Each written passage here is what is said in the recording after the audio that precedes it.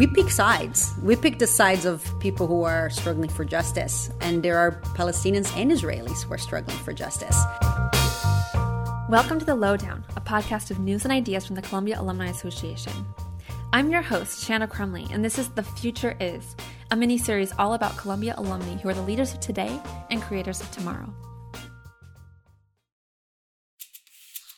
When 17-year-old Julia Bacha arrived at Columbia University in 1997, she had no idea that she would become a filmmaker, much less one in the Middle East. And yet, that's what Julia does best. She follows her instincts. That journalistic instinct is what led Julia on her journey from studying Middle Eastern history at Columbia to advocating for justice as an award-winning documentary filmmaker. Julia Bacha has served 12 years as the creative director at Just Vision, a nonprofit that documents the work of Israelis and Palestinians using nonviolent resistance to the occupation to bring freedom, dignity, and equality to both societies. As part of her advocacy, she's also given 2 TED Talks about women and nonviolence and conflict, and shown her work at Sundance, Berlin, and Tribeca film festivals. Julia graciously took a few minutes out of her unconventional filmmaker schedule to talk with me about her upcoming project about the women behind an uprising in the late 80s, and how she sees nonviolence and women at the heart of other conflicts, including here in the U.S. This episode contains sensitive topics, so please be mindful of who's listening. I asked Julia how she handles the highly polarized politics of Israel and Palestine. I think this idea of separating the two sides, as there's an Israeli side and there's a Palestinian side, is not actually seeing what the struggle is about. I mean, the struggle is about people in both societies who believe that the future is a future where both communities are there to stay and that they need to thrive. And the other side, which is a sort of a vision of the future, which is highly destructive, which is based on continued denial of the right of another population to share. And there are tremendous Palestinians and Israelis who have been struggling at the local level and at the national level for years now, and we've been now, documenting this field of, nonviolent resistance for 12 years. And I can tell you that the communities that are engaged in this struggle have become a lot more savvy, a lot less romantic about their work. So even though the political sphere is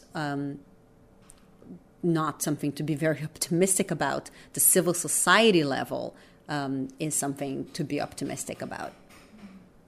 We are currently in our 4th documentary project, which is going to be a look back at the role that women played in the first Intifada, which was an uprising in the late 80s that is largely remembered, when remembered at all, as an uprising of stones, where young men, Palestinian men, would go to the street and throw stones at Israeli jeeps.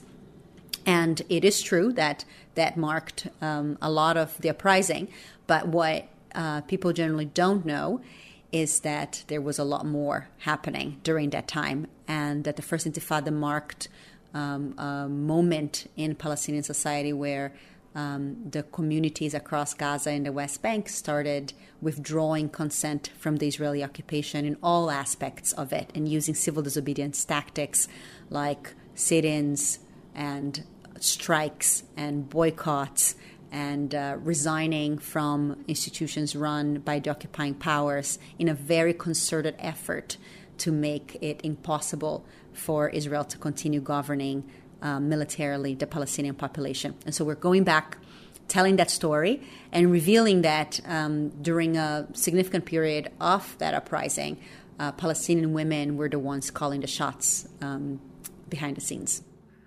Can you talk about that a little bit? Were they making decisions, or they were?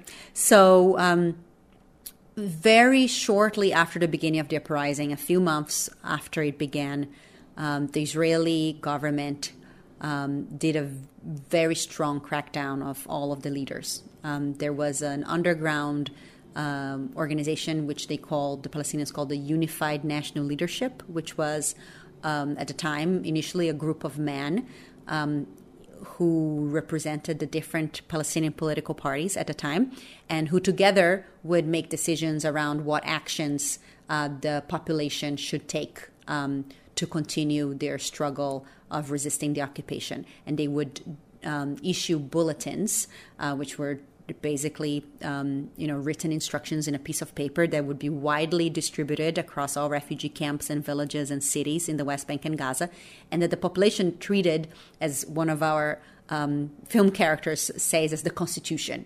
People would respect it deeply.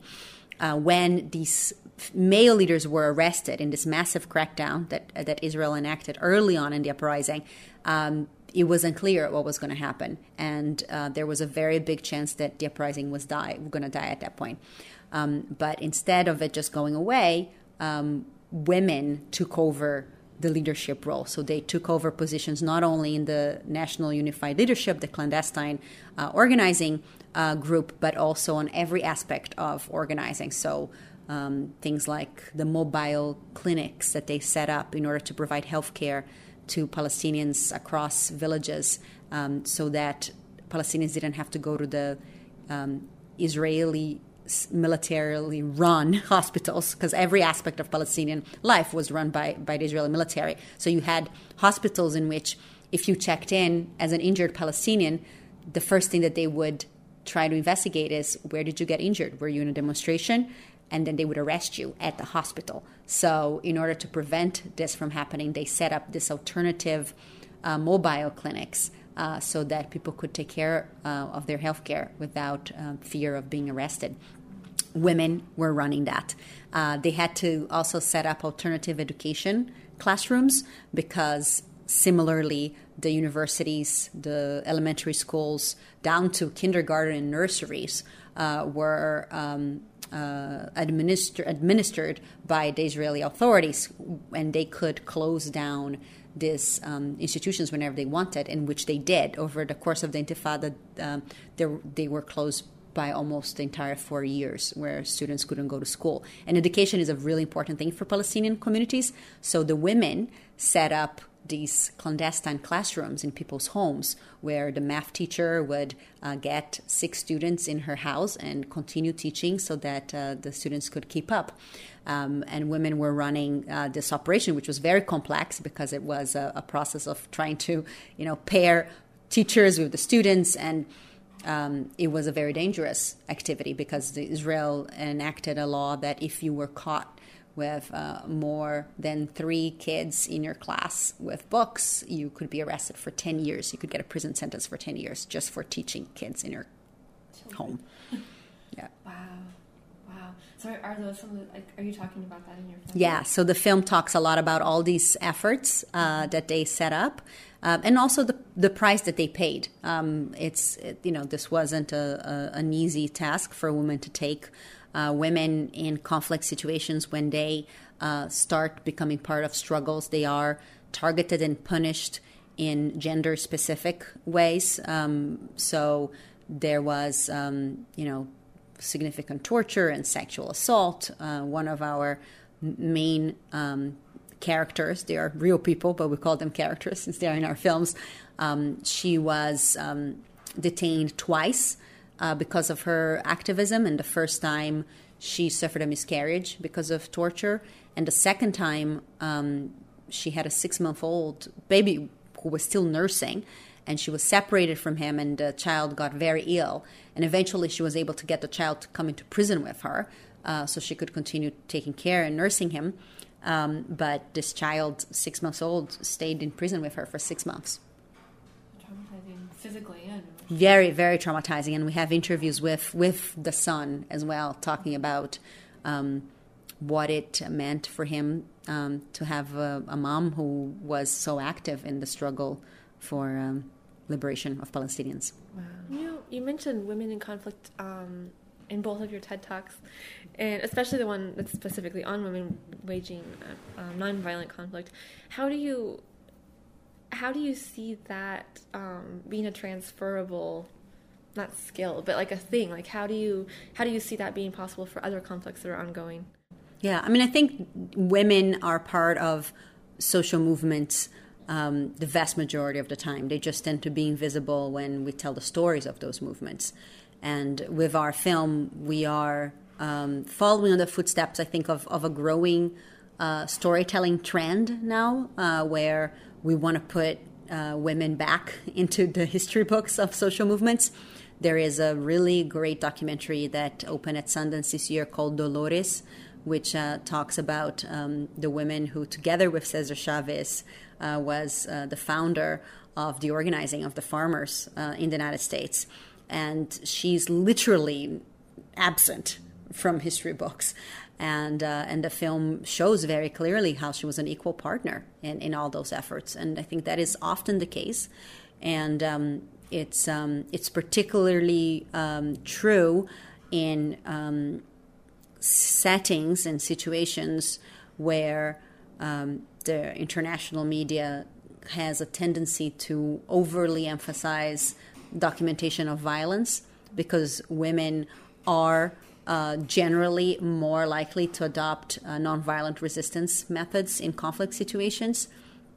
And so they tend to look really underrepresented. And this is a huge disservice to the whole of the humanity and our ability as a community to build democratic and peaceful societies. Because if we don't learn the lessons of women organizing, if we don't have those role models to pass on to younger women, then we are really missing the opportunity to be engaging in struggles that are more effective in building the societies that we want. Who do you see, I guess, as role models for today's girls that we should be looking at?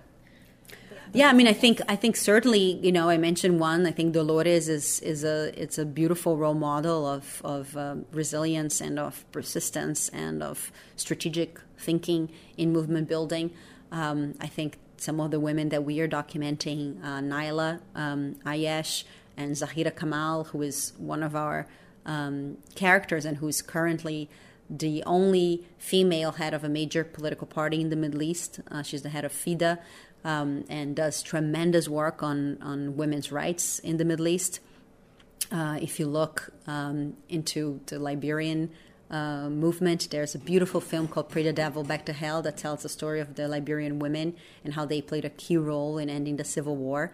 And Leima, who is, has won a Nobel Peace Prize because of her work since the film, helped get her story out. Is also a huge role model. And I think in almost every country you could find incredible women who helped bring societies out of the brink of destruction. That's actually a question, like a section of questions that I've been putting into these interviews at some point. Might as well do it now. But kind of talking about that role of mentorship in your own life as well. Like I mentioned that we don't have a whole lot of role models, or I never feel like I have enough role models. Right.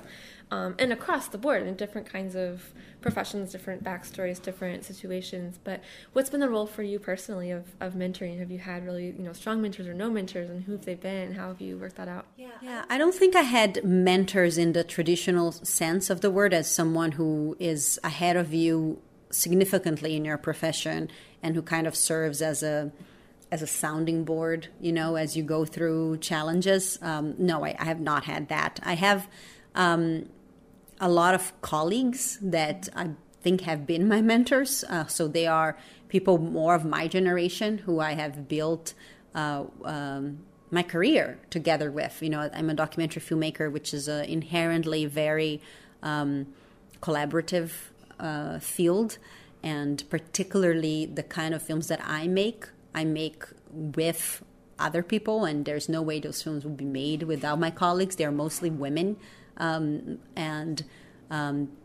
since I have stayed in the same issue area for so long, I've built very strong connections and relationships, and so I learn through them a lot, and we help each other, and as we are going through similar issues in life, like having children and figuring out how to make sure that you can continue doing your work while feeling like you are spending all the time that you want with your family, and the sort of a lot of what you could call like the typical questions, as well as the less typical questions, which are particular to my field, which is how to deal with being interrogated for 7 hours and strip searched at the border.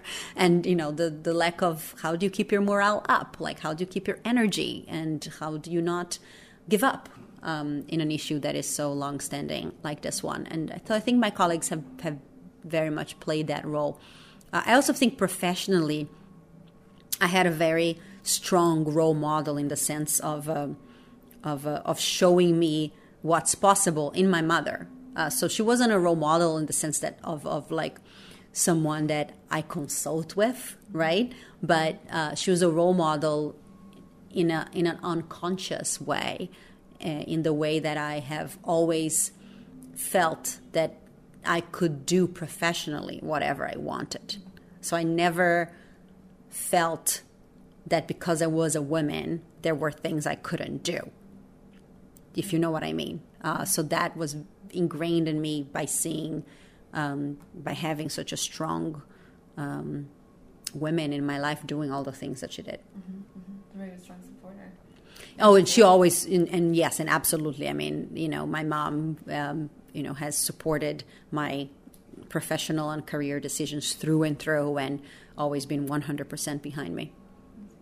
And how are you taking on that role with your own daughters?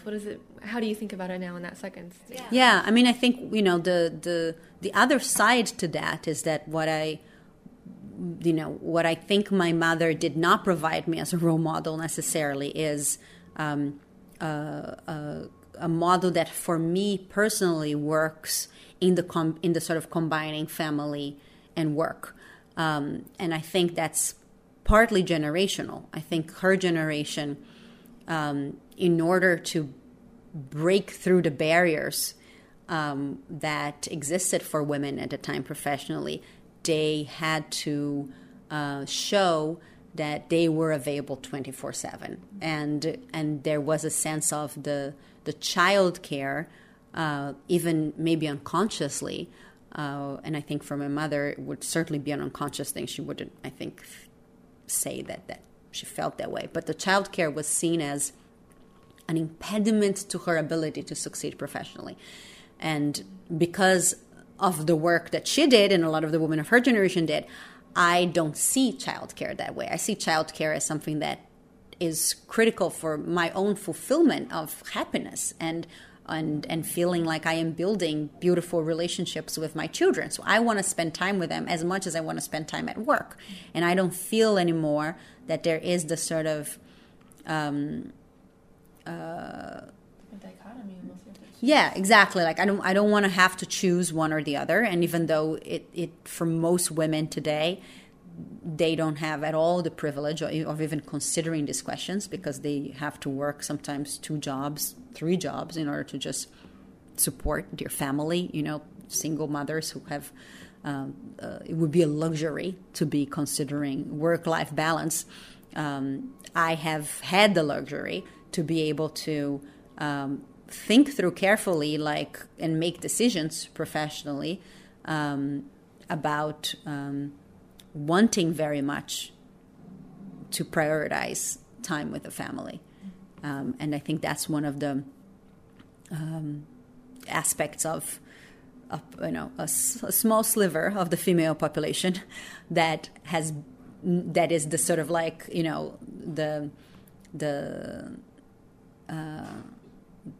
the irony, I think, in some ways of the successes of female leadership, right? We really succeeded in being like, okay, women can participate in the workforce fully. For the majority of the women, they have to, regardless, because they have to work to support their families.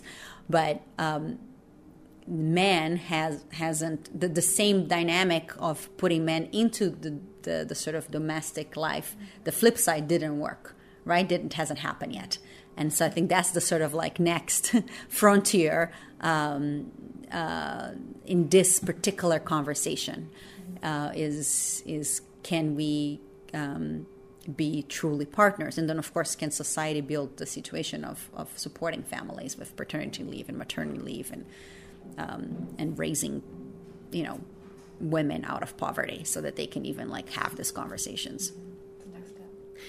so curious because you have, clearly you have a very comprehensive understanding of these kinds of issues.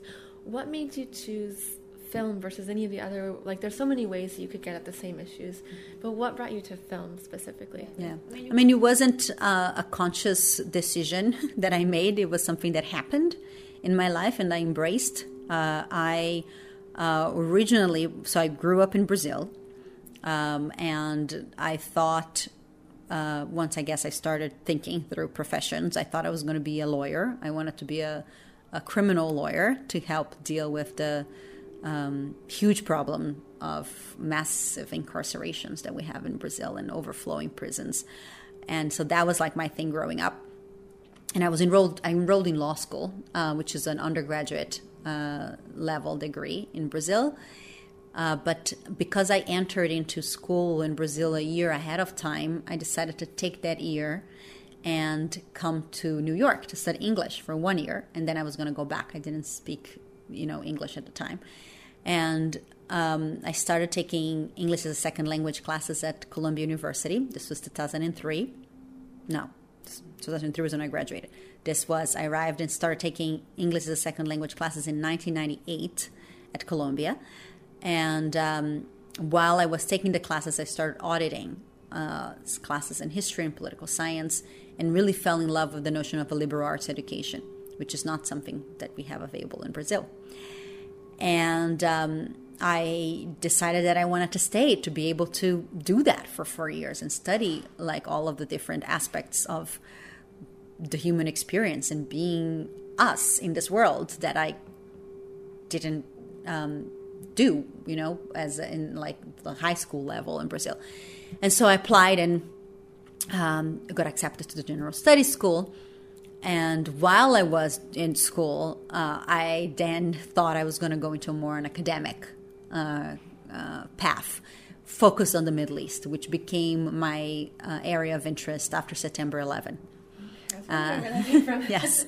So I was in New York when September 11 happened. It was obviously an extremely traumatic moment for New Yorkers.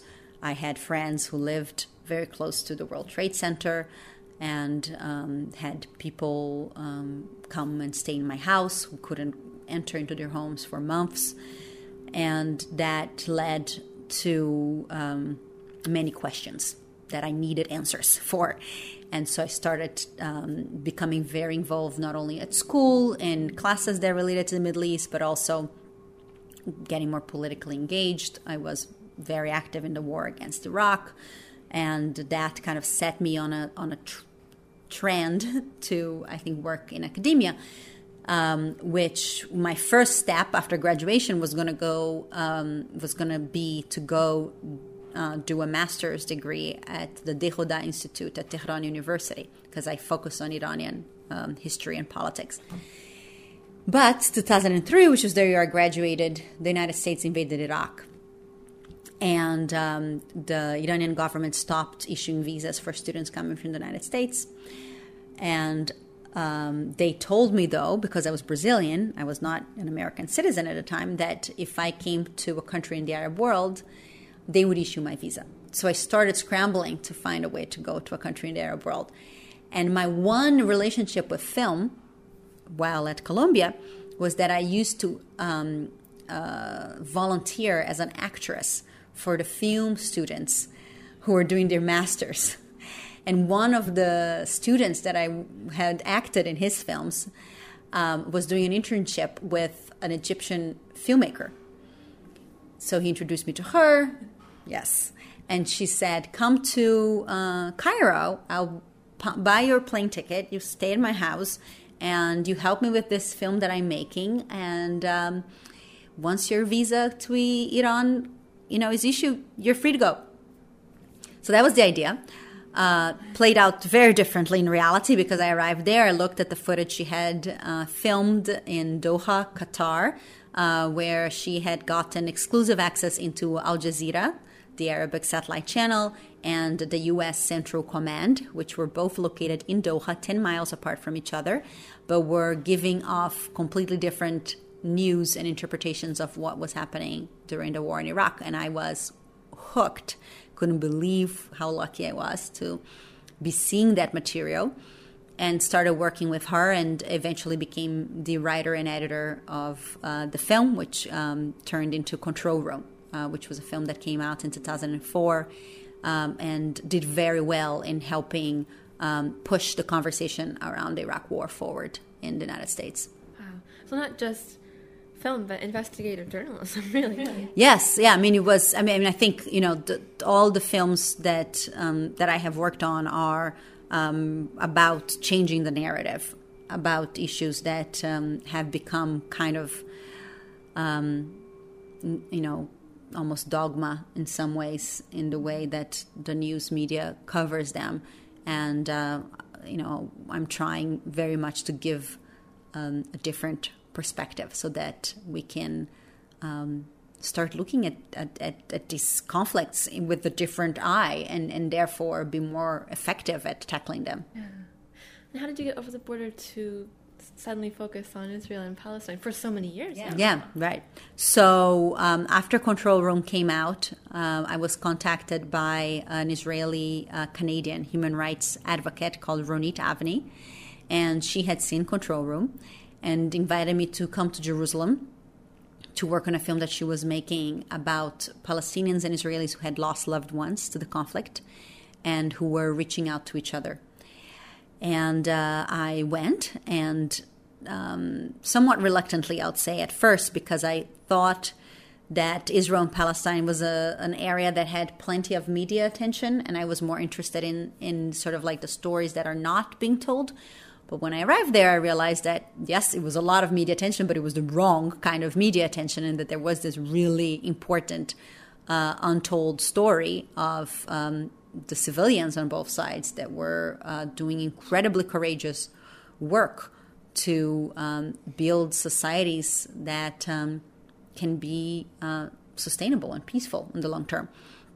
And so I started working with Ronit, and over the following years, Just Vision started blossoming into a fully fledged nonprofit organization, and we are now a team of 12 people, and we have an office in East Jerusalem in Sheikh Jarrah, as well as in New York and Washington, D.C. Can you tell me a little bit, just like to give a, especially since it's an audio podcast, like, can you give me a description, I guess, of what you're, I mean, I know that there's no typical day, but what is the process that you go through as you're, planning for this kind of film, and then when you get into country strip searched at the border, what's the process? Sure. So we have a team on the ground, which is really the core of how we make our films, and each film has been different because with the first film we didn't yet have a sort of established core producing cohort like we have now. But so it's hard to give you a sort of typical film because each film is very different, but I'll try to give a little bit of a taste of what working there has been. I typically, when I'm in production, I try to spend a lot of time in the region working with my Palestinian producer, who's called Rula Salame. She is Palestinian from Jerusalem. She lives there full time, and is also a journalist. She has a TV show on Palestinian television, which is really brilliant. And getting in to Israel is typically one of the hardest parts of making the film. The Ben Gurion Airport, which is the airport in Tel Aviv that I have to go through, has a policy of trying to identify and harass individuals that might be coming in to do investigative journalism or in any way cover aspects of the occupation which Israel doesn't have an interest in having the world know about. And typically, if you are of Palestinian descent, you get a much rougher treatment. I have a Lebanese last name, Bacha. I have a Lebanese great-grandfather, but I did not grow up with any Lebanese identity. In fact, the fact that I have a Lebanese last name never crossed my mind until I started to cross the Ben Gurion airport, and then it became really important. And plus, obviously, the fact that the work that I'm doing is sort of seen as work that they do not want made. So what that means, and just, important caveat is that what I go through is very small compared to what Palestinians have to go through on a daily basis. But personally, it's still hard. And it can mean, and has meant, hours and hours, up to 7 hours of being interrogated by multiple people, asking you the same questions over and over again. This is a tactic that is meant to psychologically start breaking you. And there are threats made that you're not going to be allowed in and you're going to be deported, back to where you came from. Or if you're trying to get out of the country, meaning when you're coming out, it's also similarly done like that you're not going to be allowed to get into your plane with your things, that you're going to take your computer, and they often take your computer. And a lot of questions around what you're doing and where have you been and who are your friends, and when to take your phone and look through your Facebook page and through your email and just interrogate everything about what you've been doing there. It involves being strip searched regularly. I think every time I entered through Ben Gurion Airport, I was strip searched.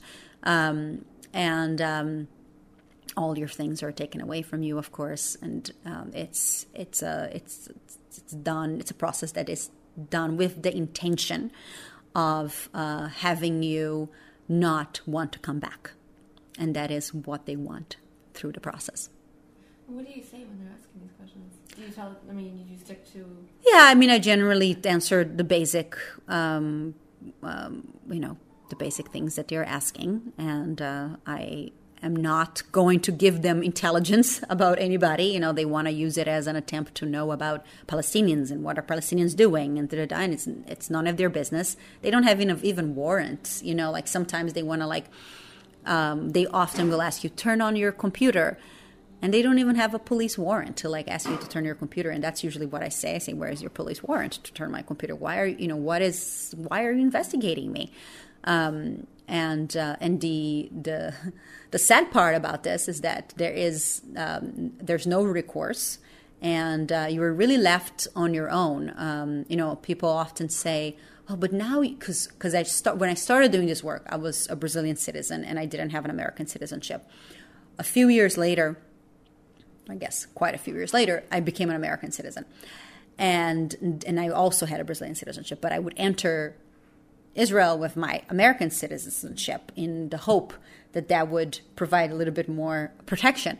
But unfortunately, even when I went in, not only with my American passport, but with a letter from the American embassy in Tel Aviv saying that I was there as their guest, I got the same treatment. And when I called the sort of consulate to try to get help, they told me, "I'm sorry, there's nothing we can do."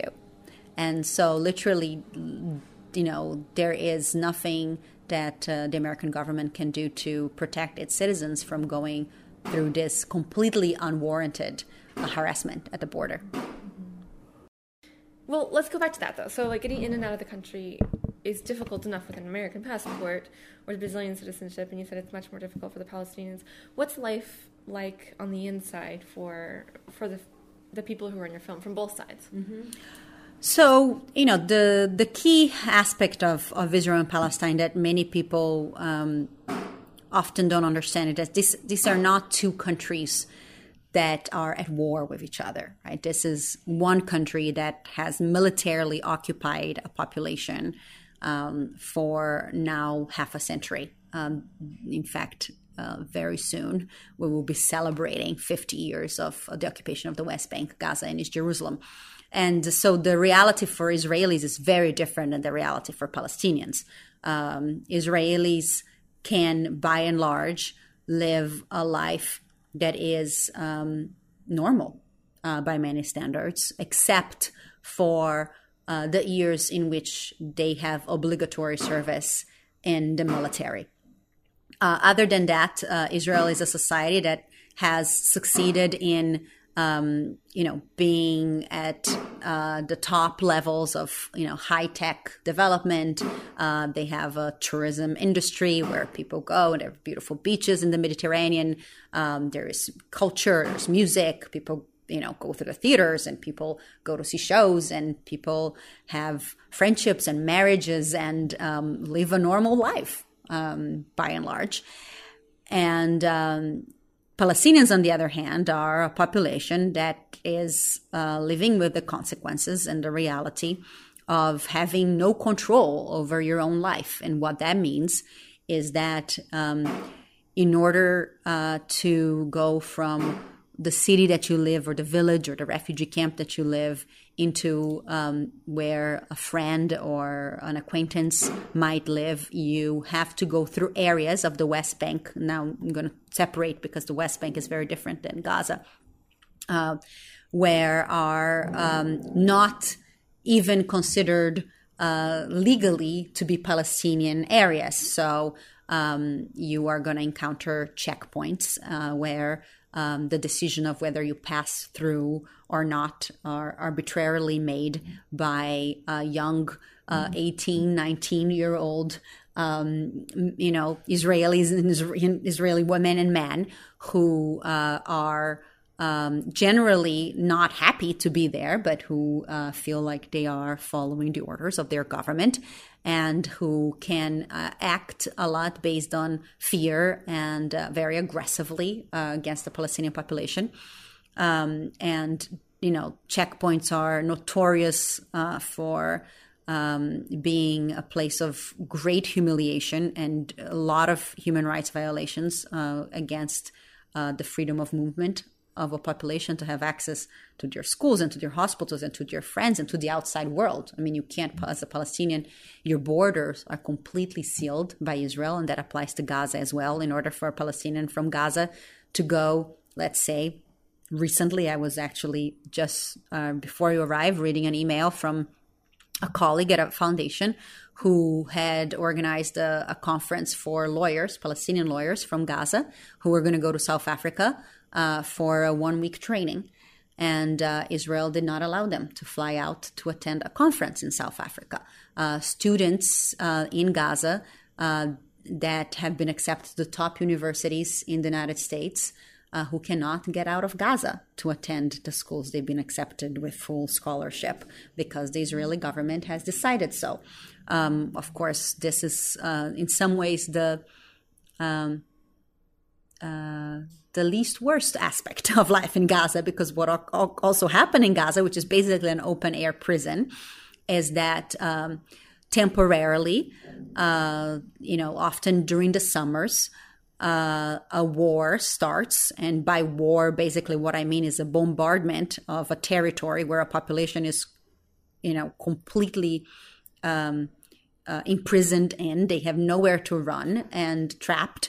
And the Israeli military, which was one of the strongest armies in the world, flies over this open air prison and starts sending bombs into this population and kills thousands of people and children, and causes an enormous amount of destruction of the infrastructure. And, Palestinians today in Gaza live with minimal electricity, and they have to ratio everything. And, Israel decides how much cement comes in to rebuild Gaza afterwards, and how much food and how much medicine. And so, there is no comparison in terms of like what life looks like for an Israeli and what life looks like for a Palestinian. It's a very, very different experience. And yet there is also, I think, a tremendous amount of resilience in the part of Palestinians, and vision on the part of some parts of Israeli society, in understanding that the future of Israeli society depends on the future of Palestinians, and that they are connected to each other, and that you can't imagine that you are truly going to be able to be free until the people who you're occupying also get their freedom. Is that what you see as what needs to happen, or what the?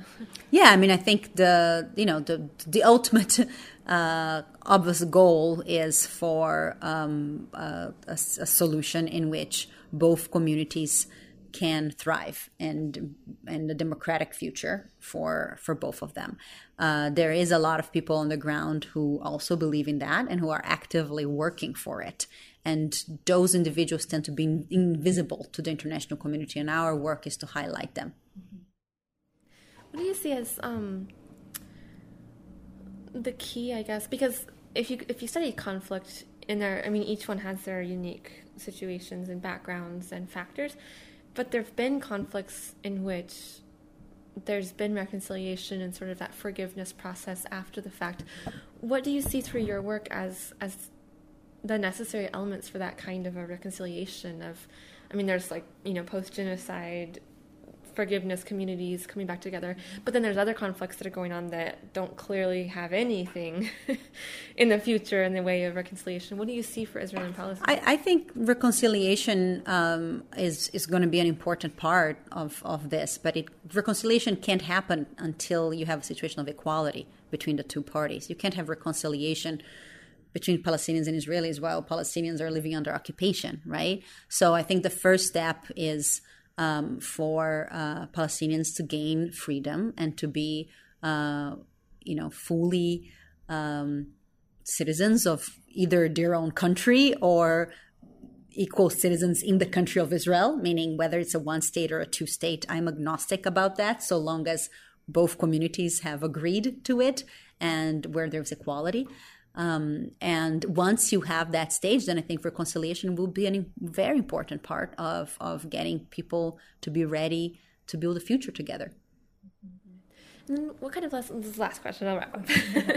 What kind of lessons do you think we can draw from this? Because this country is in a totally different kind of conflict, but it's a cultural confrontation, right? What do you see, whether it's women and nonviolence, or if it's just what do you see for us in terms of?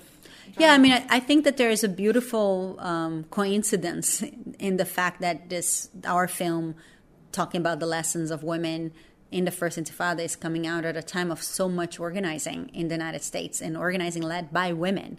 And it's exciting to see that. I think that the feminist movement in the United States is going through a beautiful period where it's going beyond, the idea of feminism just being about, breaking the glass ceiling and really understanding feminism as something for all women and for the rights and dignity of women across the board, which places it in the best position to lead the movement that we need in the United States right now, because it's a movement that includes immigrants and includes Muslims and includes economic inequality questions, which I think all play into some of the divisiveness that we see in the United States today. And I think that the parallels are hard to make in terms of actual, the specific dynamics of it. But I think that the movement that you see at the political level in Israel going towards more and more right-wing policies and policies that are segregating of particular populations is similar to sort of dynamic of the political leadership that we're seeing in the United States, in our country. And the lessons that we could take in the United States from Palestinians and Israelis who have been building at the grassroots movements to resist right-wing leadership are many. And I think that is a key component of what we're going to be wanting to do with this film. So are you feeling more hopeful? Or I mean, I don't feel hopeful because the problem is small and that I think we are about to resolve it. I feel hopeful because I believe in the human capacity to tackle these problems. And I have seen enough examples of extraordinary creativity and vision in the face of horrific obstacles. So I'm hopeful because I know that we are capable of overcoming.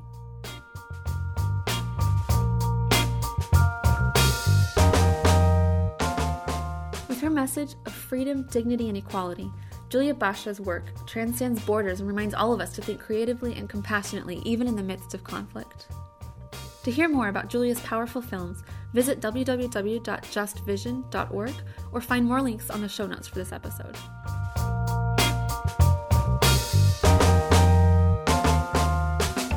Thank you for listening to The Lowdown and this mini-series, The Future Is. This episode was produced by Shanna Crumley and the Columbia Alumni Association.